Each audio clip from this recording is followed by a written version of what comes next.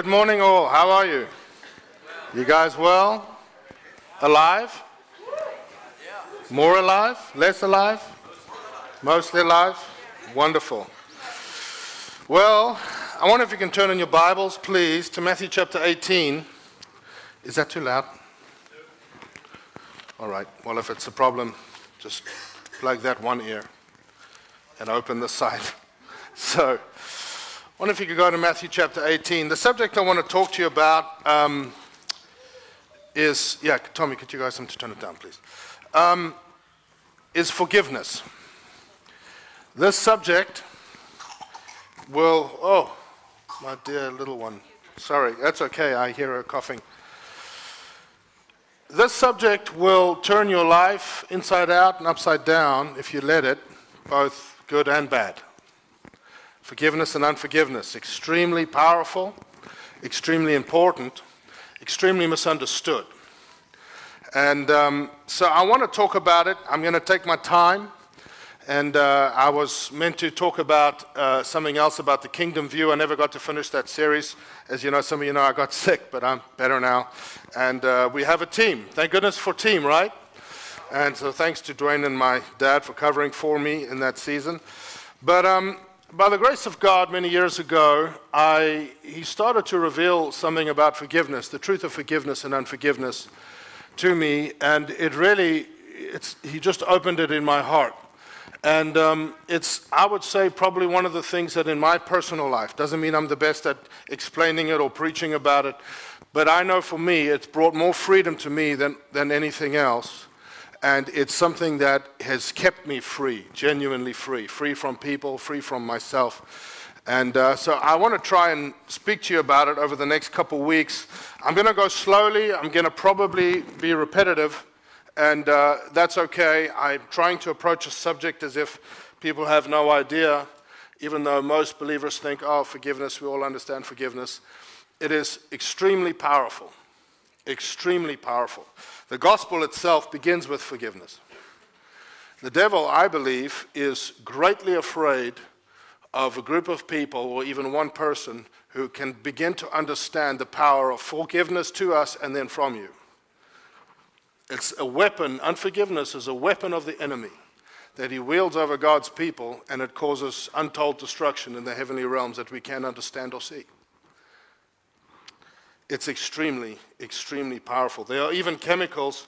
I don't know if we're going to get to this maybe in the next few weeks at some point, but there are even chemicals that your body releases that they've proved scientifically when you forgive and when you choose not to forgive. And it affects your hormones. It affects your brain chemistry. It affects even what goes down to your children. It's unreal. God knew this way back there.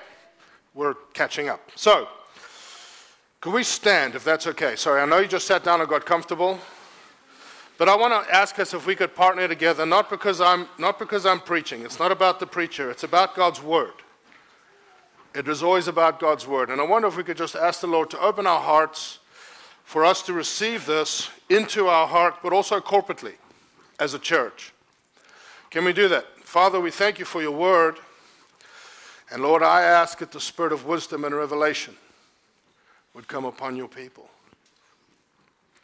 And the extravagant forgiveness that we have received from you becomes available to us in our understanding. And that we become known, Lord, as people who forgive easily in a world that is torn by offense and discord. Let us shine as a light again and show the truth. Lord, we love you. And Holy Spirit, we ask for revelation. And God's people said, Amen. I have a very, very large bottle of water here. So I'm going to drink from it. And my wife is watching from home. So, hi, babe.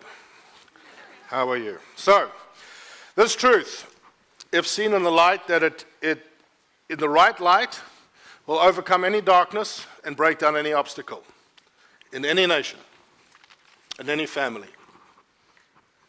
There is nothing that can stop it. There truly is not. The Bible says that we are the salt of the earth, and I wish I could teach on that now. I'm trying not to because I love to teach on that. What does it actually mean? But there are many things that the Bible lists almost as evidences of us that we've been with Jesus Christ, that we've been close to him, that we know him. Salt is one of them. You are the salt of the earth. Another one is light. You are the light of the world. Jesus said he was the light of the world, but then he said, you are the light of the world. And he said in Matthew 5, let your light so shine before men that when they see your good works, they will give praise and glorify your Father who is in heaven. In 1 Peter, I think it's 3 verse 15, it talks about hope in the context of being under persecution and suffering for the sake of righteousness. And he says, always be ready to give an answer to everyone who asks you for a reason for the hope that is in you. In other words, why am I not freaking out like everybody else? Why am I seemingly at peace and calm? It's like an iceberg, and this is for me the undercurrent of grace, the undercurrent of forgiveness is like they couldn't understand back when before they knew how big icebergs were, and most of you have heard this. How could an iceberg penetrate gale force winds and move steadily into a wind, seemingly unaffected? Because 2/3 of it is underneath. And there's much stronger currents than about all the stuff that's going on above the ocean floor, above the ocean surface. And that's what this will do in a person's heart. How can they move steadily into a wind, seemingly unaffected? And it's this truth of forgiveness. Love is another one. Jesus said in John 13, by this, all people will know that you in a sense belong to me, that you're my disciples. How? By the love that you have one for another. So there are these evidences, these things that when people look at you, when people look at us, that people can say, that person has been with Jesus Christ. Because there's something different that is flowing out of them that I don't see over here. These are extremely powerful things. I personally believe, depending on the situation, most of the time more powerful than signs and wonders. Because they go right into the heart. When I got saved, I had someone, I went into a church, I was like a bad guy, like a thug, you know. Got saved, went into a large church that was actually attached to the school, which I got expelled from twice. So that's interesting. And someone told a lie on me. A pretty horrible lie. It was just untrue. But this truth started to get a hold of my heart. Now, I would have people cut me off. They wouldn't talk to me. I lost friends, all this kind of stuff for months and months, actually almost a year. And the Lord said to me, tell nobody. Say nothing. And I said, man, you know, that sucks. You know? And you're trying to, in a sense, turn your life around. And the Lord led me to Psalm 17. None of this is in my notes, but it's just what the Holy Spirit is putting on my heart right now. The Lord led me to Psalm 17, and it says this. It says, let my vindication come from your presence. And something birthed in my heart that every single time I would hear something say about me, or I would hear a lie, or hear this thing, I would literally go into some place private, even if it was in the bathroom, and I would wait until I was in the presence of the Lord, and I would speak it to him, nobody else. And it was in that season that I learned what he's like, what his presence is like. It's extremely powerful. Yet, these evidences, salt, light, hope, love, there's many, that's just a few, will not, and I need you to hear me, will not be a part of your experience unless you understand forgiveness. They will not. They will not. So, there are many facets and aspects to forgiveness. I'm actually going to take the little one. It's easier. Now, we're going to, as I said, I'm going to go slow on purpose. As soon as you talk about forgiveness, all sorts of stuff comes up in people's hearts. I saw this many years ago with young people break through barriers in hearts that nothing else could. There are many aspects and facets. Forgiveness between God and man, most important. Forgiveness between man and man, or mankind, person to person. Oh, that's a big deal. There are spiritual realities things that happen in the unseen realm when you forgive or when you don't forgive. There are spiritual realities to forgiveness and unforgiveness. And that's what the Lord began to peel back, in a sense, to me and reveal to me. And it actually has a direct correlation to the ability for you to partner with the Lord. It really does. There's forgiveness in the house of God. You know, the Bible speaks of something like corporate, like a local church, corporate forgiveness. There's such a thing in the Bible.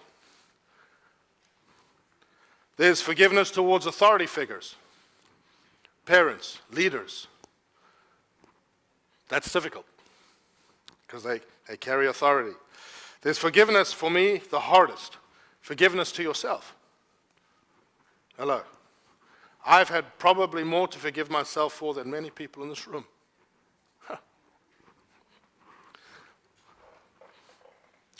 But He is forgiving.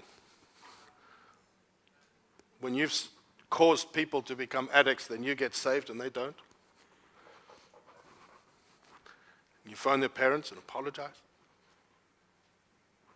You have to forgive yourself. The Bible speaks and says to forgive as Christ forgave. How do we even begin to do that? Well, it's true and it's possible. And we're going to cover that, not today. There's practical forgiveness. How and why, how do I and why should I forgive someone if I know they're going to do it again? I get asked that a lot. I know they're going to do it again. How does that work? There's a difference between forgiveness and reconciliation. Big difference. You never reconcile the child to their abuser, but for the sake of the child, you teach him to forgive the abuser. What's the link between forgiveness and repentance?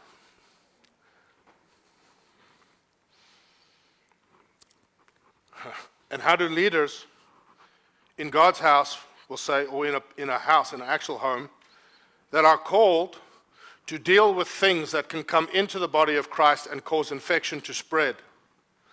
They have to deal with that. Often that person gets hurt and offended, even if they try their best. But should they just stand back? And the Bible says, don't let wolves come in, don't let these things come in. So how do you do that without perpetuating unforgiveness? Oh, difficult. Anyone who's ever led? An older man once told me this, his great wisdom. He said, there's a very simple way to know if anyone's ever been a leader before. He says, gather everybody in the room and talk about something and says, who wants to lead this? Everyone that does this has never led. Everyone that sits on their hands, they've done something. That's the truth. So, it all hinges on the one, the forgiveness we've received from Him. That is the hinge. Everything swings back and forth on His forgiveness to us. Everything. Everything. Everything. And the shedding of His blood that Jesus Christ shed upon the cross for something that He never did, but you did. Everything hinges on that. So what is the foundation of forgiveness? This I can share with you, not in a way to make you look at me, but this stuff God showed me. By His grace, I'm so grateful to it. I never heard any of this taught on, some of it, but it just began to permeate my heart. What is the foundation of forgiveness? John 3:16, for God so loved the world that He gave His only begotten Son, that whosoever shall believe on Him or in Him shall not perish but have eternal life. For, give. That's the actual word is put together from those two. For, then who? God. Hello? Yeah? Then the who. Then the why. Love. Then the object of His affection, the world. In between, forgive. For, God so loved, He gave. And those two words actually together is it's partly where forgiveness comes from. But the love of God is the foundation for forgiveness. Without the love of God, Christ would not come. Without Him shedding His blood, there is no forgiveness for sin and you stay in your unredeemed state. It's the love of God. The love of God, the love of God, the God type of love that you can't have unless you have a new heart. That is the foundation for all forgiveness. To you, from you, in you, around you.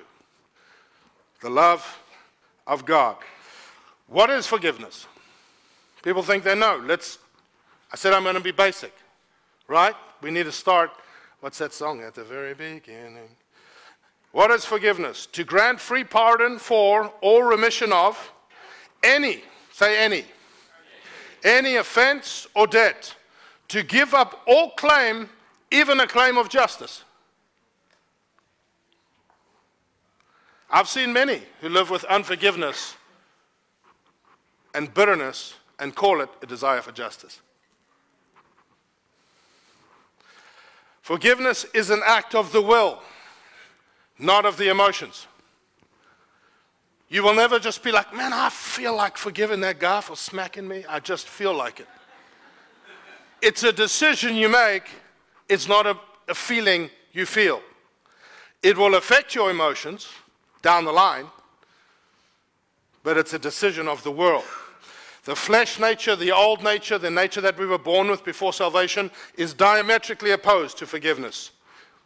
It's something of the Spirit of God, much like prayer and much like fasting.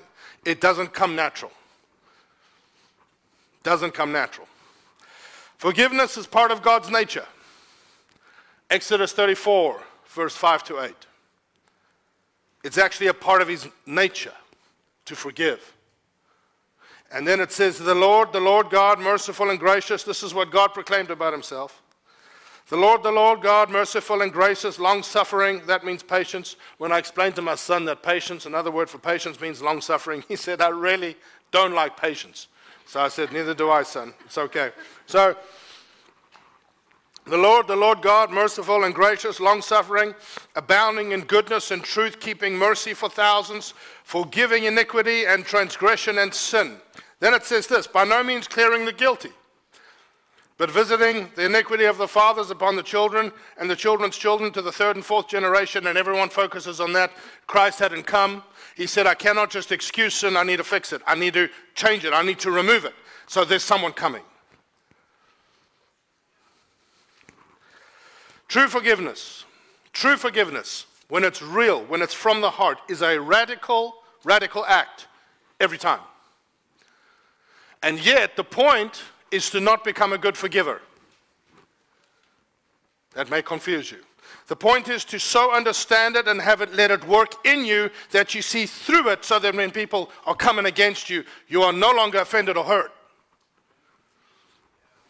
But you can love them, because you've seen through the trap. Let's look at the words for forgiveness. These are not all of them in the Bible, but the main ones. Hebrew word, nasa. Who knows Isaiah 53 verse 4, describing the atonement of Christ on the cross? Surely he has borne our griefs and carried our sorrows. That word borne, nasa. It's the Hebrew word for forgive in the Old Testament. Nasa means to lift up, to bear yourself, and to take away, to carry away from the person. Forgiveness will always cost someone. Someone has to bear it. Salah, to pardon. In the Greek, I don't know how to say those words, but the first one, aphiemi, I think it is. To send away, to let go, to keep it no longer. Charizomai, or mai, to grant pardon, to restore. This comes from the word charis, which is grace, which means I'm going to give you favor that I paid for, you didn't. Excuse me. Apolaio. This is a big one.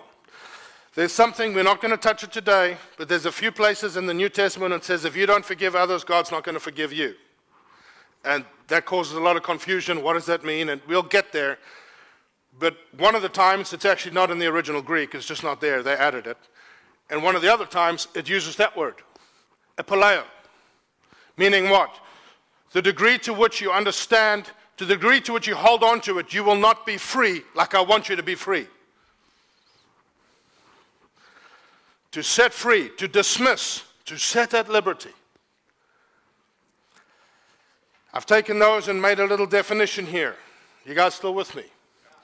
To send away, what does it mean to forgive? To send away anything that separates, no matter the origin or the cause. To restore the part back to the whole, like as in a family. Back to the one whom we previously belonged. To pay the debt in full. To remove the wage owed. To commission by giving them something from yourself, this is the meanings, as to furnish and supply them with all necessary things, including gifts.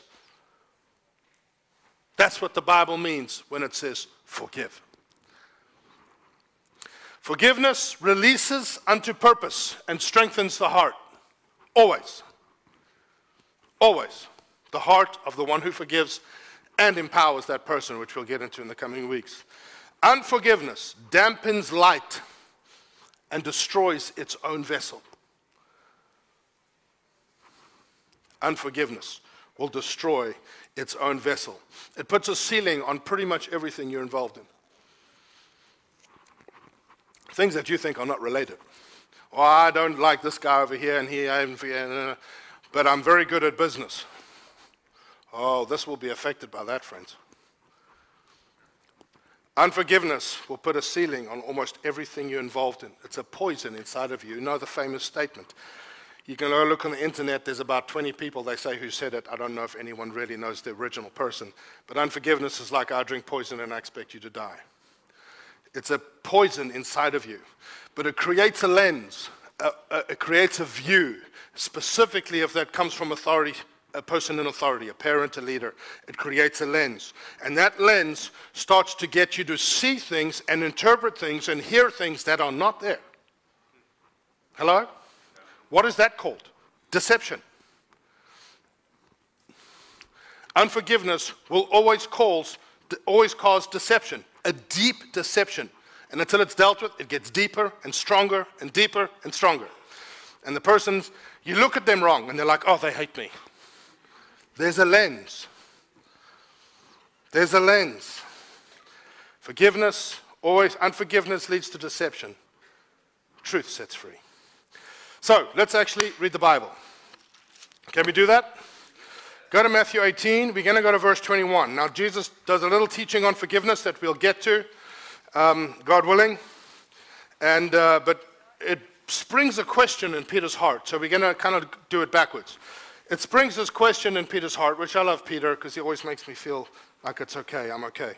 But he says this, Matthew 18:21. We'll get back to the lesson in a little bit. But it says, then Peter came to him and said, Lord, how often shall my brother sin against me and I forgive him? Up to 7 times. And Jesus said, I do not say to you up to 7 times, but up to 70 times 7. So, little thing, but we have to understand it. We're going to go and understand what is he talking about as if I was a Hebrew person in that day. Is that okay? Very simple. Firstly, he says up to 7 times. Now, culturally, I don't know why. Different commentaries say different things. But in this day, it was generally accepted you forgive up to 3 times. And some people would say it comes from this refrain which goes through Amos over and over and over. You know, for 3 times and even 4, I will not, send punishment away. For 3 times and for 4. For 3 times and for 4. So people would forgive 3 times and then, now there's a problem. That was, in a sense, in the culture. So Peter's now trying to be radical. Look how spiritual I am, Lord. Maybe he adds them together. I don't know. But he's like 7, the number of God. So up to 7 times. The problem with the question is it's within heart of the law of the Old Testament. I'm still thinking with the old nature. Tell me what the new standard is, and I'll meet it. But heaven forbid someone does something to me the 8th time. The heart's not right. So Peter's trying to be generous. Then Jesus says, no, Peter, 70 times 7. Now what he means is there's no limit. But people have got into, 70 times 7, what's the Hebrew? Let me just say this. We're going to go look at the Old Testament verse. It is my belief, and you don't have to agree with me, in the Hebrew New Testament, it actually says 77. In the Greek New Testament, it says 70 times 7. You go back to the Greek Old Testament called the Septuagint, the verse we'll read, it says 70 times 7. You go to the Hebrew, it says 77. These are Hebrew boys, men, that he's talking to. And he's referencing Genesis 4:24. Genesis 4:24, we see a man by the name of Lamech. Not Lamech, Noah, the guy with the ark. His father was Lamech, not that guy. Lamech of the descendancy of Cain. Cain was sent out from the presence of God, cutting off fellowship. Sent out from the presence of God. God cursed him. We're not going to talk about that now. Obviously, it doesn't apply to us because we have a mediator, Jesus Christ, amen. But he cursed him, set a mark on him because he said, oh, Lord, the curse is too much. He said, if anyone does anything to you, I will avenge you sevenfold. Then Lamech, this, I don't know what to call him, not smart. He stands up and he speaks of himself in the third person, which always irritates me, but he does. He thinks he's great, obviously. Lamech stands up, Genesis 4, and says this in verse 23, chapter 4, verse 23 and 24. Adah and Zillah, hear my voice. Those are his two wives. Imagine speaking to your wife like that. Adah and Zillah, hear my voice. Wives of Lamech, speaking about himself. Wives of Lamech, listen to my speech. For I have killed a man for wounding me. Yes, even a young man for hurting me. If Cain shall be avenged sevenfold, then Lamech 77-fold. Same word. What's he talking about? Who was going to avenge Cain sevenfold? The Lord. So here's this guy, he stands up and he boasts. He says, I'm going to bring more, I'm going to be better at dealing with vengeance than the Lord God. He says, yeah, God 7 times. I don't need God. It's actually what he's saying. I will, by the strength of my own arm, I will discover justice. I will dispense justice. I have no need for God's help. I am the master of my own future. I'm the creator of my own destiny. That's actually what he's saying. And he comes from the line of the person who was sent out from the presence of God, no fellowship. This only begins. Now, Jesus talks about that. They would have gone, oh, Lamech. And the lesson that Jesus is talking about is forgiveness. You see, this only begins to reveal what deception, unforgiveness in a human heart will create. It puts us opposed to actually, when you forgive, what that does, which is what? I will let go of this claim. I could demand it. I will let it go, and I will entrust myself to him who judges justly. I will entrust myself to him. I will give him my future. He is my source. I will give him my destiny. My life is his. I'm in his hands. That's, every time you forgive, that's just partly what you're saying. And so Jesus points back there. Peter's like, 7 times. Me and you, God, we're like the same level of 7 times. But 8 times, help that person. The Lord says, no, Peter. It's more than that. The late R.C. Sproul, he died recently, but he said, and he's a student of Hebrew and Greek, and he said, Jesus essentially said this, as many times as it takes. Essentially, in their culture, he said, Peter, as many times as it takes, revealing that forgiveness has power upon the person whom you forgive. As many times as it takes, Peter, for his heart, for forgiveness to have its work in his heart and change his heart. That's what he said to Peter. So don't be like Lamech. Don't dispense your own justice. Don't be your own judge and jury. Don't create your own, I'm the master of my destiny. No, entrust yourself to him who judges justly and forgive Peter, even at your own cost, as many times as it takes until his heart changes. And then Jesus says, let me explain. I've come to bring a kingdom that you know nothing about, Peter. What's the very next sentence? Very next sentence. He says this, therefore, the kingdom of heaven is like this. And he goes into this. Therefore, the kingdom of heaven is like a certain king who wanted to settle accounts with his servants. And when he had begun to settle accounts, one was brought to him who owed him 10,000 talents. Now, 10,000 talents was actually a Hebrew metaphor for the word myriad. In other words, an innumerable number. If you want to do the math, it's about it's 60 million days worth of wages. Or like, I think I wrote it down, 700,000 years to earn that much money. It's equivalent in Loudoun County median wage about $25 billion. In other words, it's insurmountable. And he says this, and he began to settle accounts, verse 25, but he was not able to pay his master he was not able to pay. His master commanded that this servant who couldn't pay, that he be sold with his wife and children and all that he had, and that, to be sold and his children and all that he had, and the payment be made, even though it wouldn't be enough. The servant therefore fell down before him, saying, Master, have patience with me, I will pay you all. No, that's a lie. He's not going to live 700,000 years to earn that much money. He just wants his life back. Hello? You ever been there? Lord, I'll fix it. It's like, He says, then the master of the servant was moved with compassion, released him and forgave him the debt. But the servant, that servant, went out and found one of his fellow servants, like another believer, who owed him 100 denarii. It's a couple months. 25 billion to a couple months salary. Owed him 100 denarii, and he laid hands on him and took him by the throat, saying, pay me what you owe. So his fellow servant fell down at his feet and begged him, saying, have patience with me, and I will pay you all.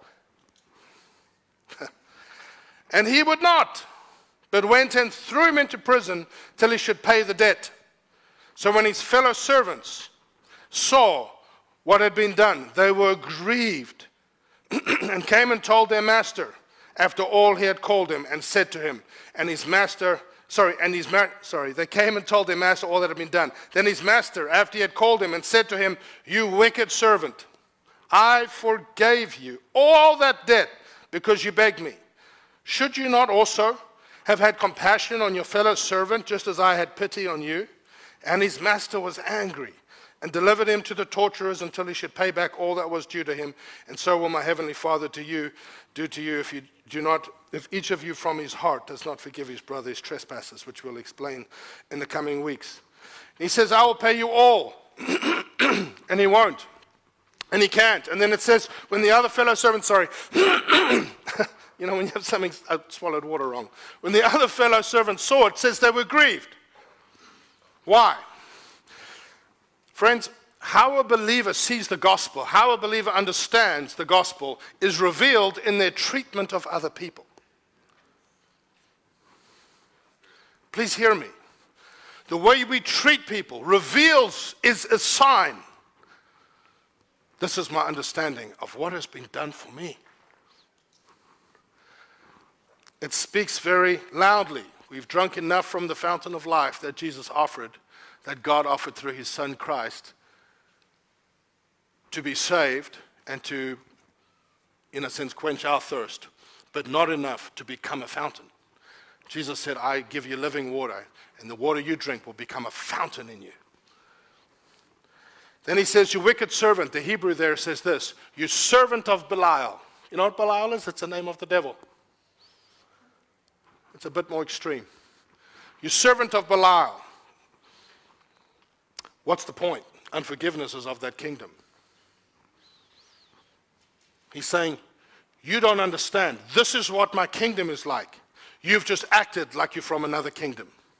You're a servant of Belial.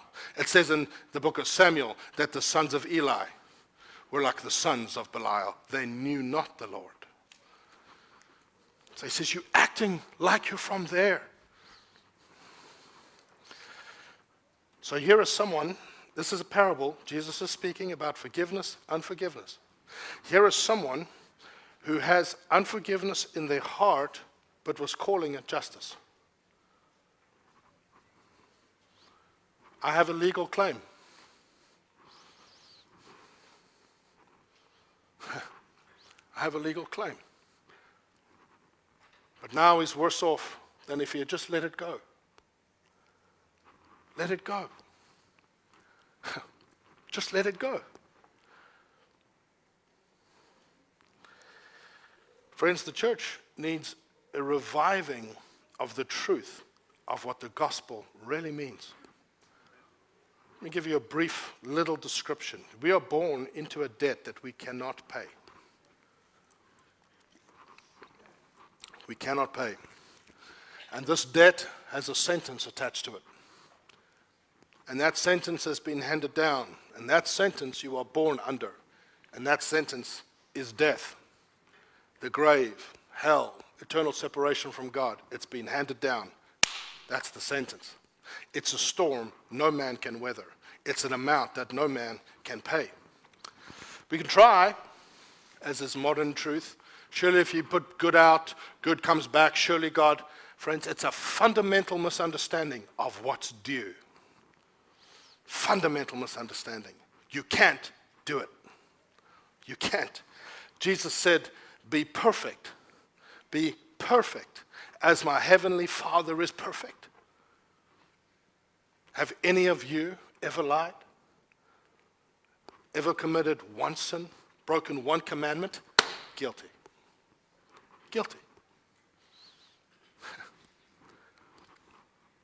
The level God demands is the level of his own righteousness. Perfection. And no person could do that. No person could do that. And then the law came in the Old Testament. And the law was never brought to save you. It was meant to be a mirror, to point to you, to show you you can't do it. That's why it was given. That's what the Bible says. The only acceptable standard in the sight of God, perfection, his own level of righteousness. So Romans 3 says this, but now the righteousness of God, apart from the law, is revealed in Christ, is revealed, being witnessed. The law and the prophets, they pointed, there's something coming. Even the righteousness of God, the standard met. Even the righteousness of God. How? Through faith in Jesus Christ. To all and on all who believe. For there is no difference. For all have sinned and fall short of the glory of God. But now being justified freely by his grace through the redemption that is in Christ, whom God set forth as a propitiation by his blood. Propitiation means I'm going to take upon me what you deserve, and I'm going to give you what I earned. That is good news. That's very good news. We were all on death row. Really, all on death row. It's the separation of the two kingdoms forever.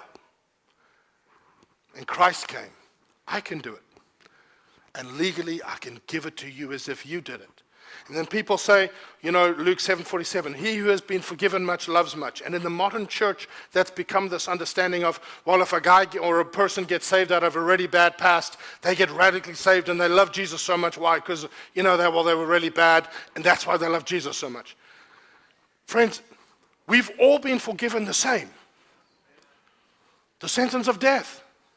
All of us the same. All of us. There's no difference.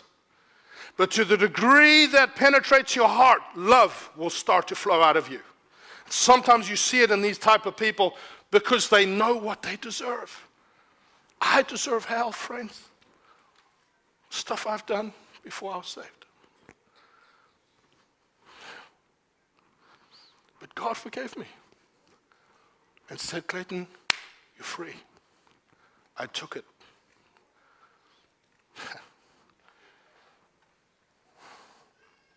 The vastness of what we've been forgiven is no comparison to the small that has been done to you.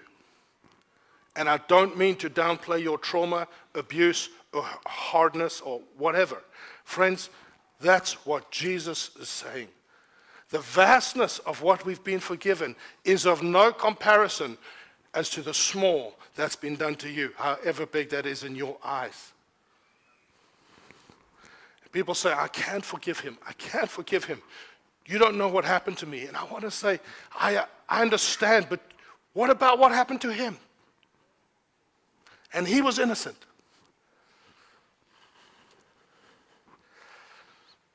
The greatest tool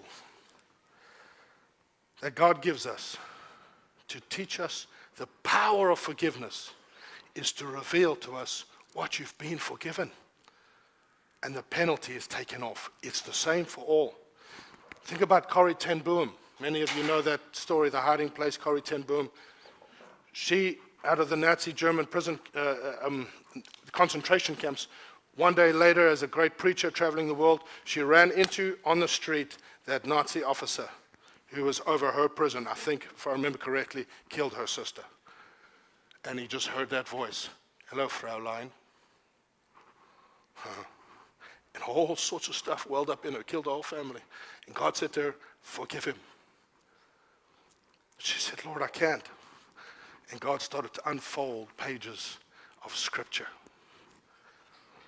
She had to work it through, and she forgave him. She said it was the freedom sprung up in her heart. I let go of my claim of justice. You are free. You are free. It's much like love. We love him because he first loved us. Much the same. And let me say, this includes the forgiveness of self. Who are you not to forgive yourself? Because he forgave you. You actually spurn his cross.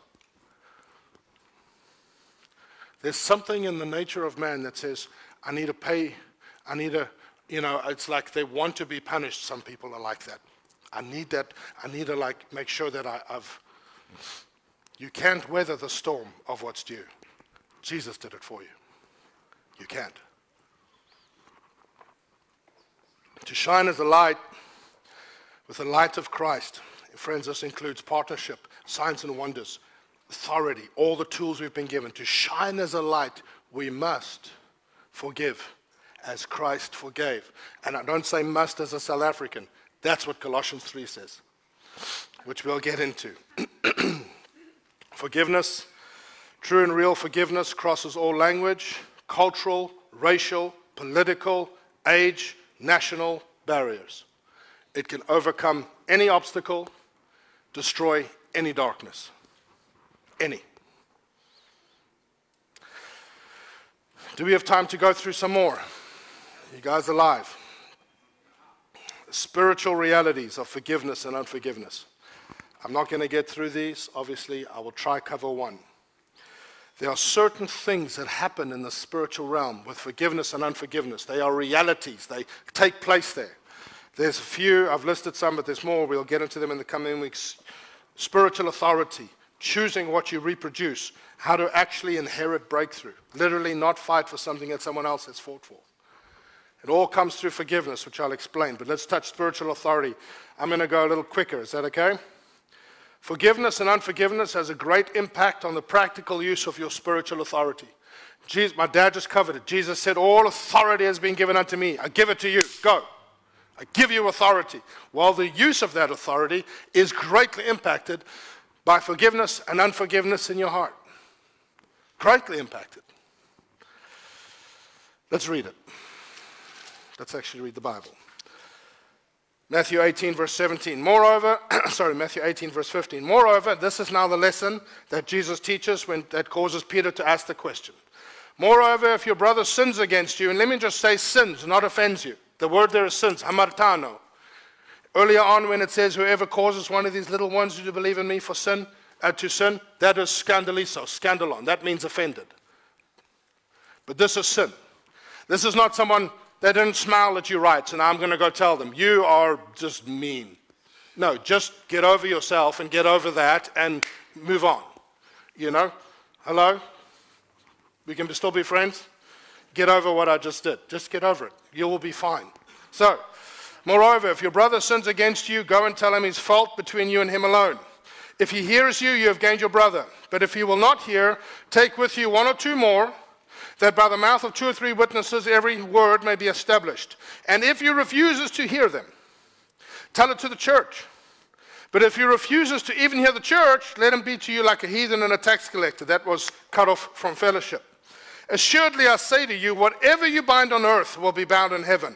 Whatever you loose on earth will be loosed in heaven. We know what that means. It means whatever has been bound in heaven in terms of what Jesus came to do, you will have authority to bind here on the earth. Whatever has been loosed in heaven, you will have authority to loose on the earth. Again, I say to you that if two of you agree on earth, say on earth. On earth. There's a divine link. Concerning anything that they ask, obviously with what's been bound and loosed and done in heaven, anything that they ask, it will be done for them by my Father in heaven. For where 2 or 3 are gathered together in my name, there I am in the midst of them. Jesus is speaking about forgiveness and then makes 3 stunning statements. Bind and loose, where 2 are gathered, there I am in the midst of them, where 2 agree. Those 3 verses are all very famous, and they actually all come together. Everyone says that, well, where 2 or 3 are gathered, let's pray. They don't realize the context, forgiveness. And that causes Peter to say, well, how many times should I forgive? And Jesus goes into a parable on forgiveness. Now, the way that that's sometimes taught and the way that that's sometimes done, and some of you have lived through this, and I'm sorry if you have, has caused so many problems. Because they say, if anyone sins against you, go tell him. You know? And so now there's a line out my door. Do you know what you made me feel? And the next, and the next, and the next. That is not the heart of this text at all. Who's been there? It's caused problems. Be honest. No one. Just me? Okay. The Lord, I forgive you. So, it actually refers back to Deuteronomy 19. Everything is established by the mouth of 2 or 3 witnesses. That is now going back to the law of the Old Testament, and it was something concerning a Jewish court, a Sanhedrin. Meaning, I have something, actually, I have prosecutable evidence that I can lay against you. I have a claim of justice. I can prove it. I have evidence. But I don't want to do that. So I come to you and say, I don't want to do this. Let's make peace.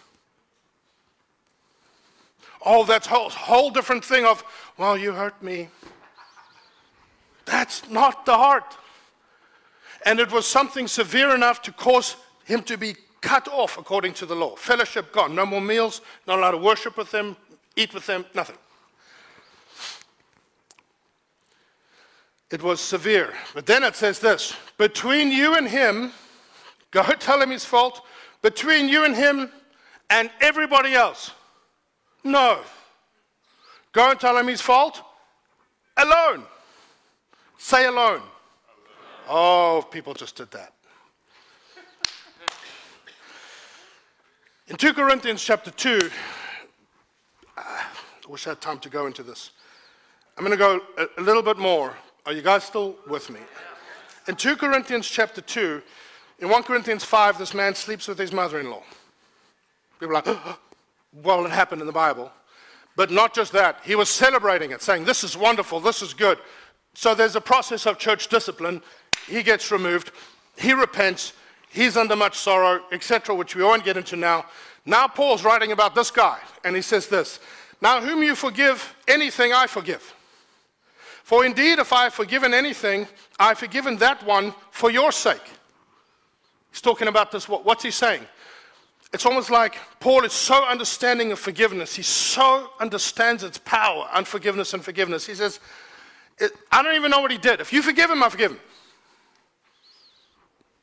And then he says, and if you don't, I have forgiven him anyway in the presence of Christ for your sake, because I don't want you being destroyed as a body by unforgiveness. I forgive him. Because there's been repentance. He's dealt with it. We'll go into more details later. And then he says this, lest Satan should take advantage of us, for we are not ignorant of his devices. Which of your Bibles say schemes? You know what that word means? It's the word for mind. And I know I've taught this before, but we need to hear it.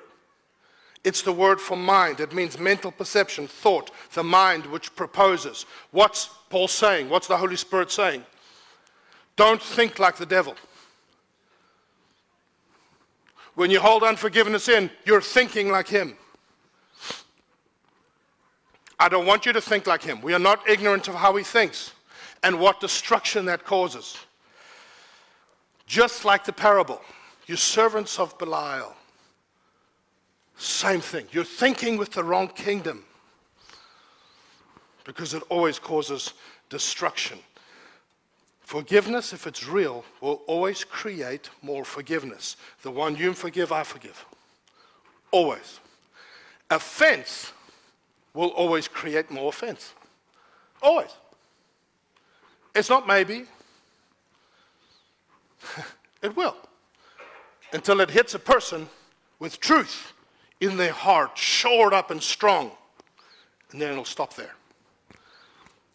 Forgiveness begets forgiveness. Offense begets offense. I love this proverb, 26:17. He who passes by and meddles in a quarrel not his own is like one who takes a dog by the ears. So go home. Don't do this. You pick up a dog by its two ears. It's not just going to hang there like you have a mental picture. It's going to, and so you're going to hold it tight.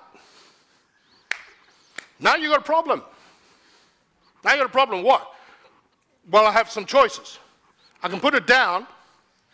If I put it down, it's going to bite me. It's going to cause pain. But if I don't put it down and if I choose to hang on to it, well, now I can't do anything. That's what happens in the kingdom of God. All the progress of the kingdom of God stops in a person's life, in a family, in a company, in a church. When people have gone and taken up someone else's offense that they probably have a lens on, that other person. Friends, I see this so often in what I do. More than you would like to know. Often. Lenses hurt. They create, now they go tell. And so now you got a person holding a dog. Now what? So we go to a prayer meeting with our little dogs. Lord, breakthrough. He says, son, you've tied my hands. Your hands are occupied. You can't do anything. Oh, Lord, send breakthrough, send revival. And we go home with our dog. Hello? Yeah. That's what Jesus said. He said, when you come to the altar with your gift, in other words, you're offering a sacrifice, you come to the altar, Lord, I give you my heart, I give you my life as a sacrifice. You come to the altar with a sacrifice, and there remember that you have something against someone else. Leave your gift there and go sort it out. In other words, don't come to God holding a dog. You got some choices. If you pick up in a second-hand offense, to put it down will now hurt you. It will cause you pain. Or you hold on to it and all progress stops because your hands are occupied. The third option is don't pick it up. To anyone who actually understands what this is talking about, when someone comes to you and says, did you know you should run? La, la, la, la, la, la, la. Seriously. Run. I don't want to get bitten. I don't want to be caused pain. Go to him alone. Alone. Friends, if we just did that, alone. To protect them, to protect you. This is what happens, unfortunately, instead. You wouldn't believe what Katie did to me. You wouldn't believe what she did to me. I thought surely not, but actually it's true, she did do it to me. Oh, really? Yeah. What are you going to do about it? No, I'm just going to forgive her. I'm not going to do anything. Oh, you've already done something. And then, I was looking at her the other day. I'm quite prophetic, and I was just thinking, there's something not so right there. I think I must have been right. Oh, boy. Hello. Never you guys. Never you guys. Everybody else. All the while, friends, in reality, the enemy smiles broadly. Why? Because he knows when that happens, that group of people have just been removed as a threat off of his radar. Because their spiritual authority and the expression thereof is stripped. because he can sow discord and division, and a kingdom divided cannot stand. And they're thinking like the servant of Belial. They're agreeing, they're bringing agreement to the wrong kingdom. Now then, obviously, it goes into something more serious about a church discipline process, which we will get into. But then Jesus throws out these stunning statements. Whatever you bind and loose, the expression of the authority. I'm about to win a battle that no man can win. Pay a debt that is due, that you cannot conquer. I am going to give you authority, keys. And they would have thought, well, they wouldn't have thought, well, 2 chapters ago, because it wasn't written. In Matthew 16, the only other time Jesus uses the word church. And it's also the only other time he used that scripture. Whatever you bind on earth is bound in heaven. Same scripture. He used the word church twice, and straight away it follows that scripture. Saying about, they said, oh, he just mentioned that to us. Something about he's going to give us keys and something about the gates of hell won't prevail against it. He just kind of said that. Well, Matthew 16 is talking about global church. Matthew 18, local church. And so he says, listen, guys, essentially, and I could go into all the why and the Greek, and he's saying this, because then he goes into a parable on forgiveness. He's saying, guys, the impact or the usage of the authority that I'm about to deliver unto you is linked, it's affected by how you treat one another. It's a great spiritual key. He's telling them, I'm about to give you keys, but it's actually my partnership with you. Let me tell you, this is what my kingdom's like, Peter. Up to 7 times? What's the new standard? No, Peter. That comes from Deuteronomy 19. And you know what else it says in Deuteronomy 19, Peter? Remember, a life for a life, a hand for a hand, a foot for a foot, an eye for an eye, a tooth for a tooth. But Peter, I've come to bring another whole kingdom, where I've come to pay my life for your life, my hand for your hand, my foot for your foot. I've come to settle accounts. It's all changing, Peter. I'm coming to give you authority. Just keep forgiving until it does its work in their heart, because it's tied to the keys I'm about to give you. So you come and you pray and you pray and you pray, and then you go slander and gossip. And he says, no, Peter, it's more than that. I'm bringing a new kingdom. And we don't think like that here. We see through the enemy's trap. And it's a trap every time. And it will poison you and it will hurt you. Let it go, Peter. Forgive. Because I'm forgiving you something you cannot pay. That's what he's saying. If 2 agree on earth, the word agree is symphonia, symphony. He said, I'm longing for a group of people to arise who can see the enemy's trap. That's why, friends, and you may not like this, and I'll have to end with a statement. We have this view of bad sin and good sin. This person just had this one event where they did this terrible thing. That is less to me than people gossiping. I have a conversation with every staff member I hire, because we have a process of interviews and the elders, and they interview them, and that's about work ethic and skill, and that's all great. I sit with them 15, 20 minutes max, and I ask them 3 questions. That's all I do. I say, if you want to come work here, we will love you, we will work with you, we're so grateful. If you cannot see a person behind the scenes, not just us, the leaders, but other people, see something that you didn't know about them before and have your opinion not changed, you can't work here. Because you will see things about people that you didn't know. If you gossip or slander, you're gone. Because I will not create a culture that partners with his thinking. Will not do it.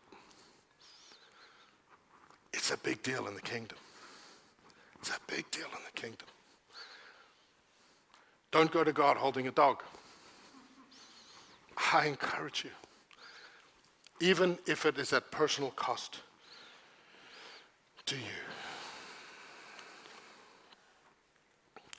That doesn't mean, which I now have to cover in more detail because I've probably left you with questions. You should always be able to go to leaders. If you're struggling with a person, you should be able to go to them. For me, one of the, I don't want to say qualifications, one of the marks of a genuine leader is they're not affected by what they know of people, because they have the Lord's eyes. So you can go to them, and you should be able to do that to create safety. Safety. We're going to look at forgiveness. We're going to get into this. Your life may be turned a little bit upside down. Your relationships. Friends, it's so important. Amen? Why don't we stand?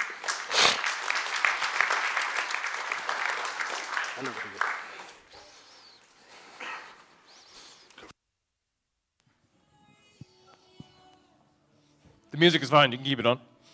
Just going to thank you for coming. If you're watching online, thank you for joining us online. And if it's your first time here or your first couple times here, we just love having you. If you'd like prayer for anything, come on over. There'll be a ministry team.